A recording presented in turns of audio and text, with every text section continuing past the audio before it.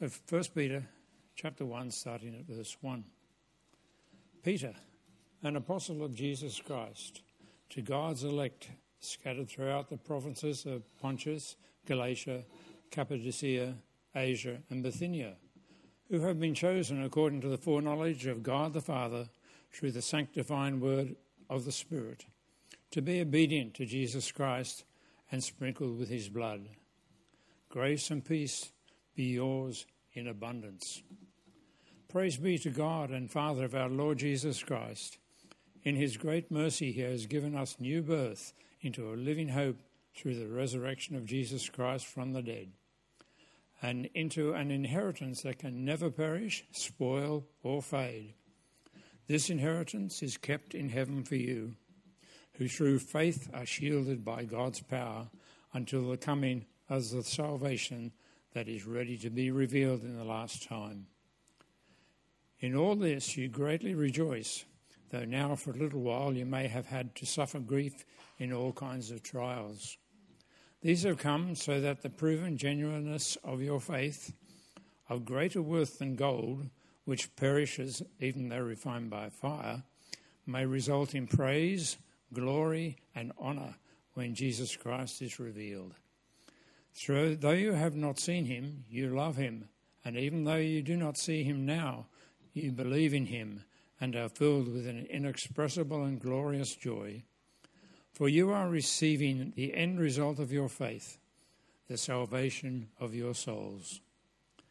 Concerning this salvation, the prophets who spoke of the grace that was to come to you searched intently and with greatest care, trying to find out the time and circumstances to which the Spirit of Christ in them was pointing when he predicted the suffering of the Messiah and the glories that would follow. It was revealed to them that they were not serving themselves but you, when they spoke of the things that they have now been told you by those who have preached the gospel to you by the Holy Spirit sent from heaven. Even angels long to look into these things. Therefore, with minds that are alert and sober, set your hope on the grace to be brought to you when Jesus Christ is revealed at his coming. As obedient children, do not conform to the evil desires you had when you lived in ignorance. But just as he who called you is holy, so be holy in all you do. For it is written, "Be holy, because I am holy." Since you call on the Father who judges each person's work impartially, live out your time as foreigners here in reverent fear. For you know that it was not with perishable things such as silver or gold that you were redeemed from the empty way of life handed down to you from your ancestors, but with the precious blood of Christ, a lamb without blemish or defect. He was chosen before the creation of the world, but was revealed in these last times for your sake. Through him you believe in God, who raised him from the dead and glorified him, and so your faith and hope are in God. Now that you have purified yourself by obeying the truth, so that you have sincere love for each other, love one another deeply from the heart. For you have been born again, not of perishable seed, but of imperishable, through the living and enduring word of God. For all people are like grass, and all their glory is like the flowers of the field. The grass withers and the flowers fall, but the word of the Lord endures forever. And this is the word that was preached to you. This is the word of the Lord. Here you go. Well, another long passage read for us today. I hope you were able to stay focused and try and take it all in. There's a lot there, and we're not going to be covering the whole of that chapter today. We'll be picking bits out of it along the way, but that's one of the great reasons to join a Connect group and get one of those guides. If you've got a Pew Bible there, please have it open to 12:20, and I'm sure that will help. Well, as Chris has said, today we begin a new series. This is our 6 weeks of Easter series on the first letter of Peter. And we've called this series Real Hope. because it's what those early Christians whom Peter was writing to, it was what they needed. Real hope. A sure and genuine hope to face the barrage of persecution and suffering that they were experiencing. And this letter addresses that. It's about how to live in a world that is against you. How to stay faithful to Christ in that context, and what attitude to have in endurance. You see, the world those early Christians lived in was hostile to them, and they needed encouragement. They needed guidance and hope to know how to live well for Christ, when all the time the world they were in was moulding them to be and to live differently. So as we work through this little book over these 6 weeks, we'll be looking at different aspects of life and how the call to hold on to hope, real hope, helped those early Christians. Do you find that today the world that we live in is becoming more and more hostile to Christians or negative to Christians? And not just negative to Christians, but even negative and hostile to that historical Christian ethos and the values that have shaped the world. Well, this little letter can also help us to live in the world that we find ourselves in, with real hope instead of despair. Now, this letter of Peter was written to people in a particular area of the world that we now call Turkey, or as we've learnt, Turkey. Modern-day Istanbul, I'll see if I can get this to work. Modern-day Istanbul is there. This circle here, this one, this here, that's Gallipoli. I'm sure some of you have visited Gallipoli. This is where Ephesus is. Now, the city of Izmir is on the coast there, where Ephesus used to be. Ephesus, by the way, Ephesus used to be on the coast. It was a port. It's now several kilometres inland because the land has changed. The coastline has changed. So Izmir is on the coast. Ephesus is several kilometres inland now. Down here, this is where Laodicea and Colossae are, where the letter was written to the Colossians. And over here, of course, this is in Greece. That's the area where you find Thessalonica, where the Thessalonians lived, and Philippi. So you get the general geography of where we're talking about, seeing it on one of our maps. At the very beginning of his letter, Peter says that I'm writing to God's elect, exiles scattered throughout the provinces of Pontus, Galatia, Cappadocia, Asia and Bithynia. So hopefully you can see there of how Turkey was 2 millennia ago.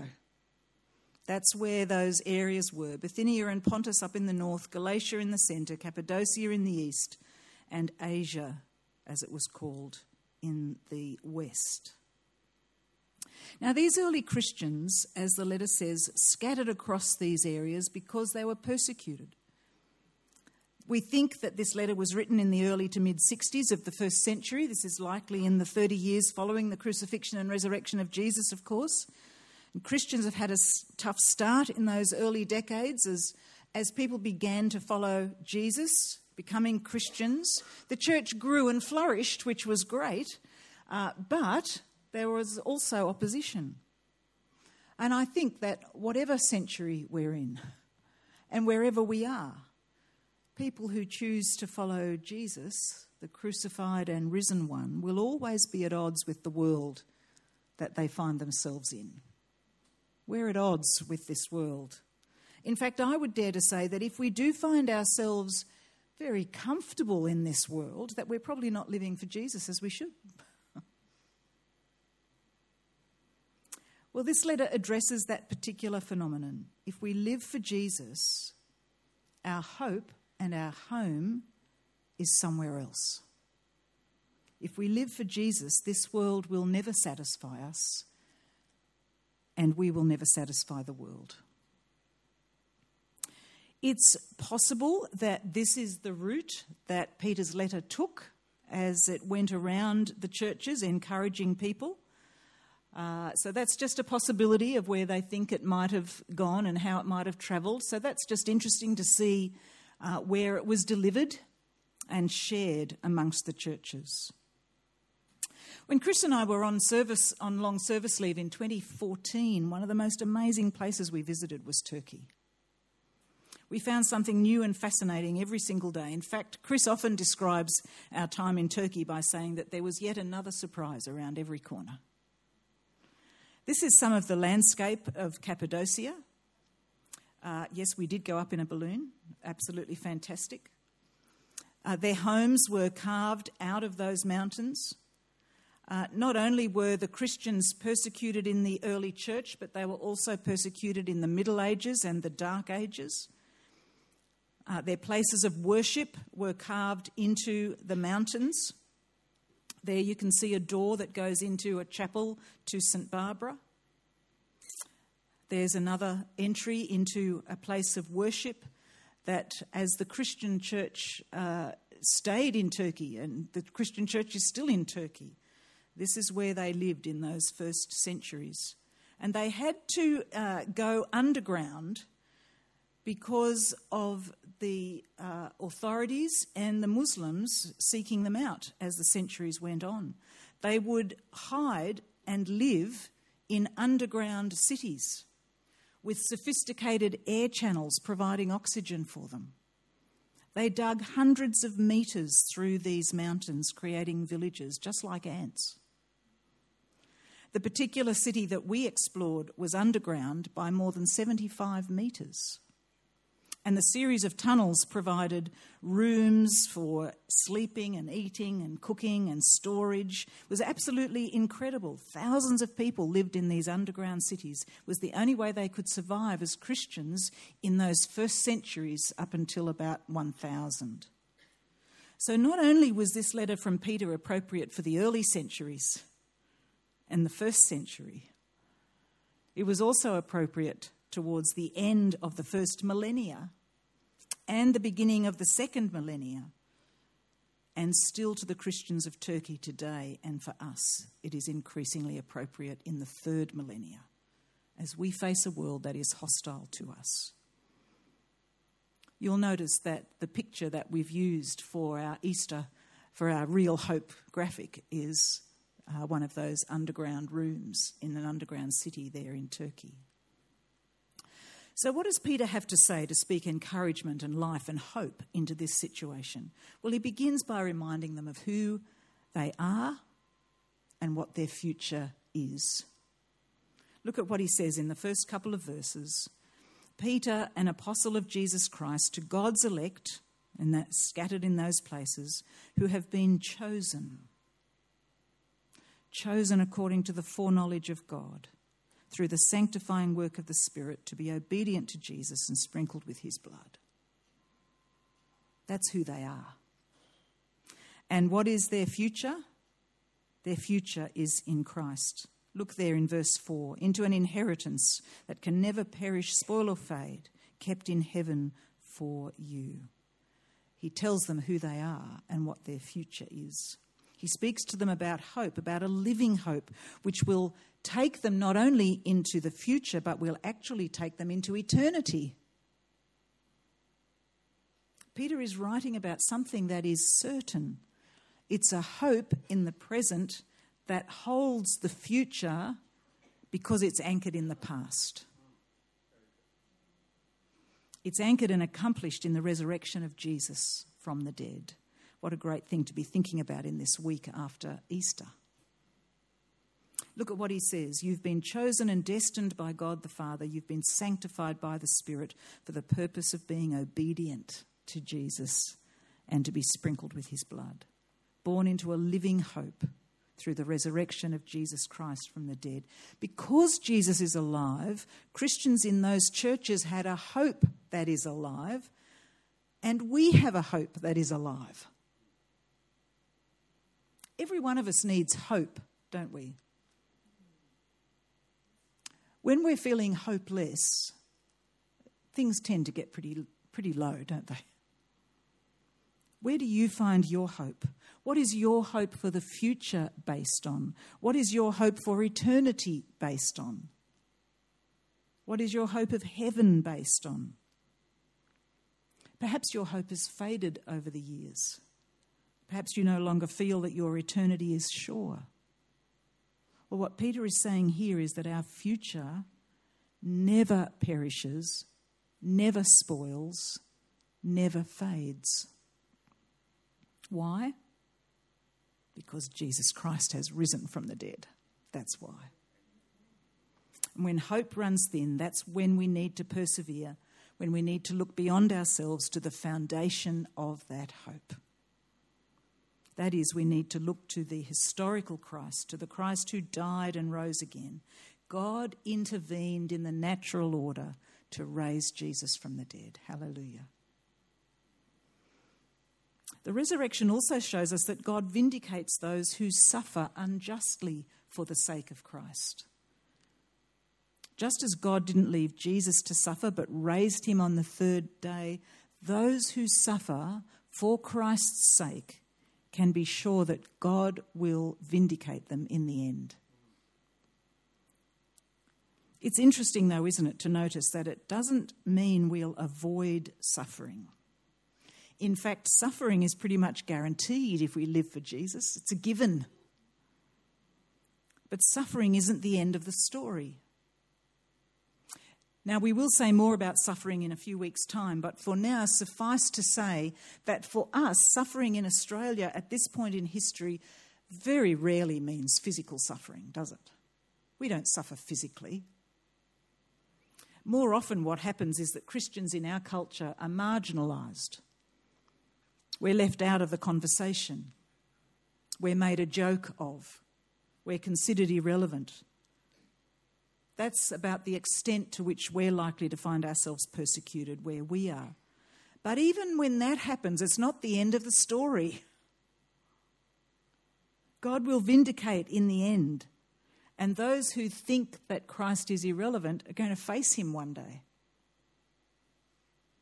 And I take heart in the knowledge of God's vindication for the millions of our brothers and sisters who suffer in other parts of the world today, including in Turkey today. Their hope and our hope for the future and for eternity rests in the risen Jesus. But let's go on to see what else Peter says about this real hope into which we've been born. We're being protected by the power of God through faith. And so Peter tells us in verse 6 that we rejoice, we have joy. Why?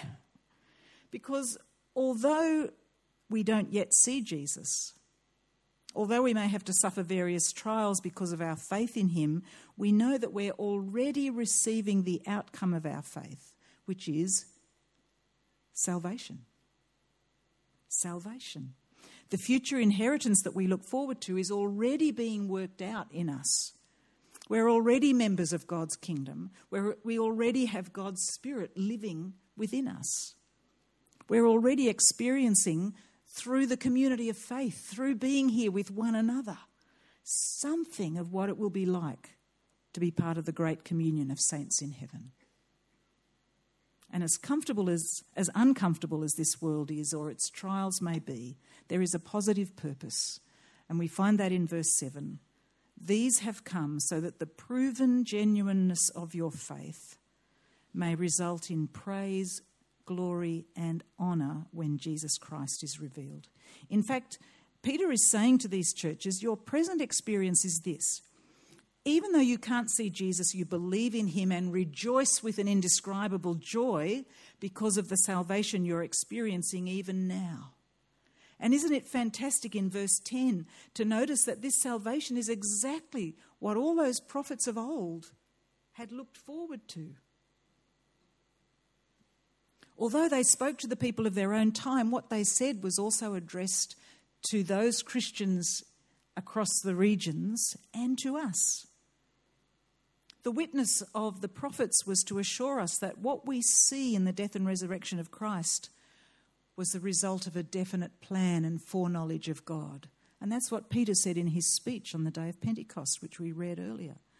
So how does this impact our hope and our joy? Because it shows that the death of Jesus wasn't a mistake. It was what God meant to happen. It was the fulfillment and culmination of his plan. And what's more, we are privileged to have that plan revealed to us. Verse 12 says even the angels longed to see it. They didn't. We did. It was revealed to us. So let's move on.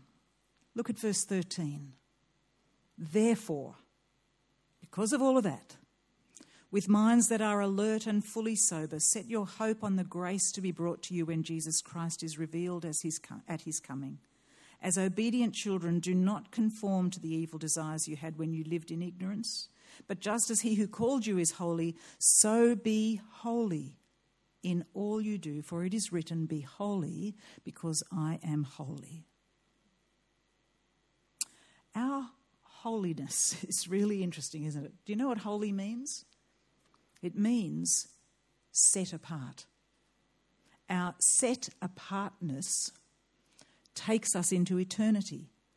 If God has completed this part of his plan, then we can be sure that he'll complete the rest of his plan, which of course is to bring us to live with him in his kingdom forever, for eternity. Our call to holiness is a call to have an eternal mindset. We are made for eternity. We've been redeemed for eternity. And Peter continues to take them further. He goes on to show them how to live. Being holy, being set apart for God. Now, in the world we live in today, holiness is a bit of a foreign concept, isn't it? Do you see a holy world around you? It shows us time and time again that this world is not our true home. It's not our true end. And that's seen in verse 17 when Peter describes those Christians, and I believe it also describes us, that we are foreigners here. And because of that, we are to live in reverent fear of our Father in heaven. Being holy is not what this world calls me to, I don't find. Does it? It's blatantly clear to me that this world calls me to be unholy. Exactly the opposite of what I'm supposed to be.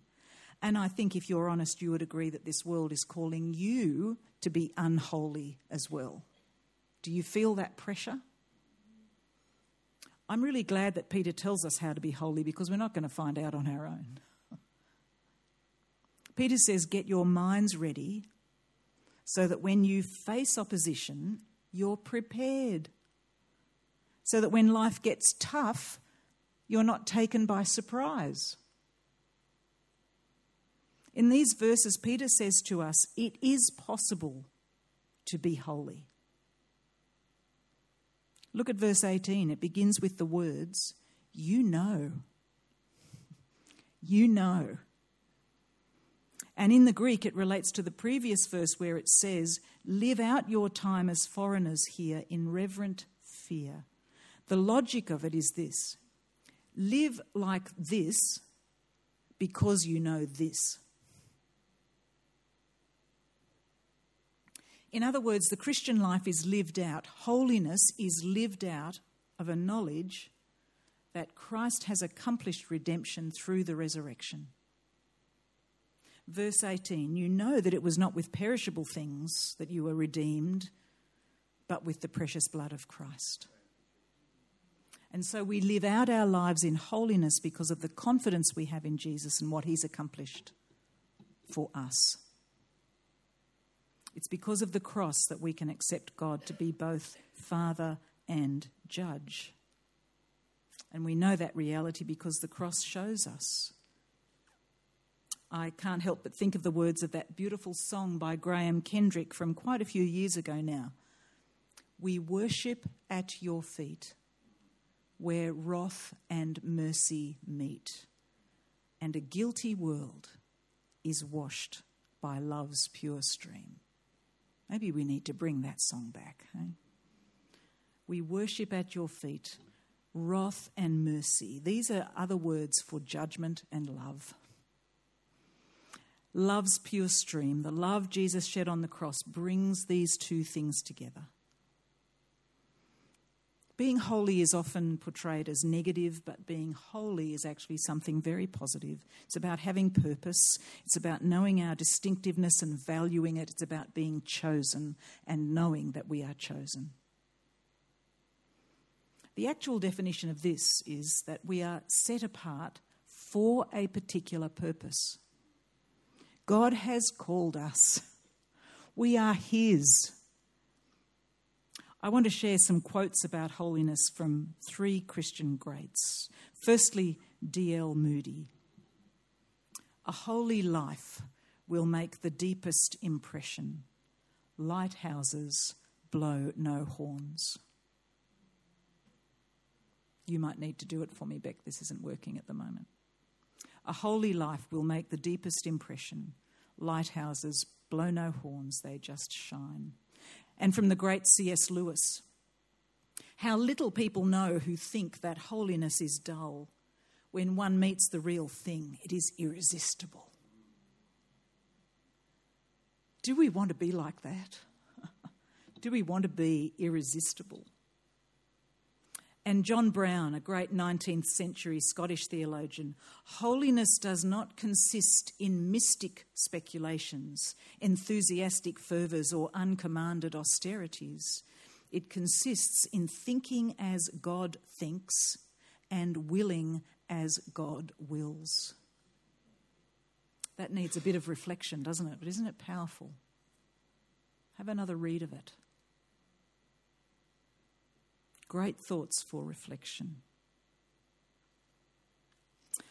I hope you noticed that our first reading today was from the day of Pentecost, and it was Peter speaking, the writer of this letter that we're looking at. It was just 6 weeks after this same Peter had denied Christ 3 times, then witnessed the resurrection, then was restored 3 times by Jesus when they were eating some John Dory on the beach.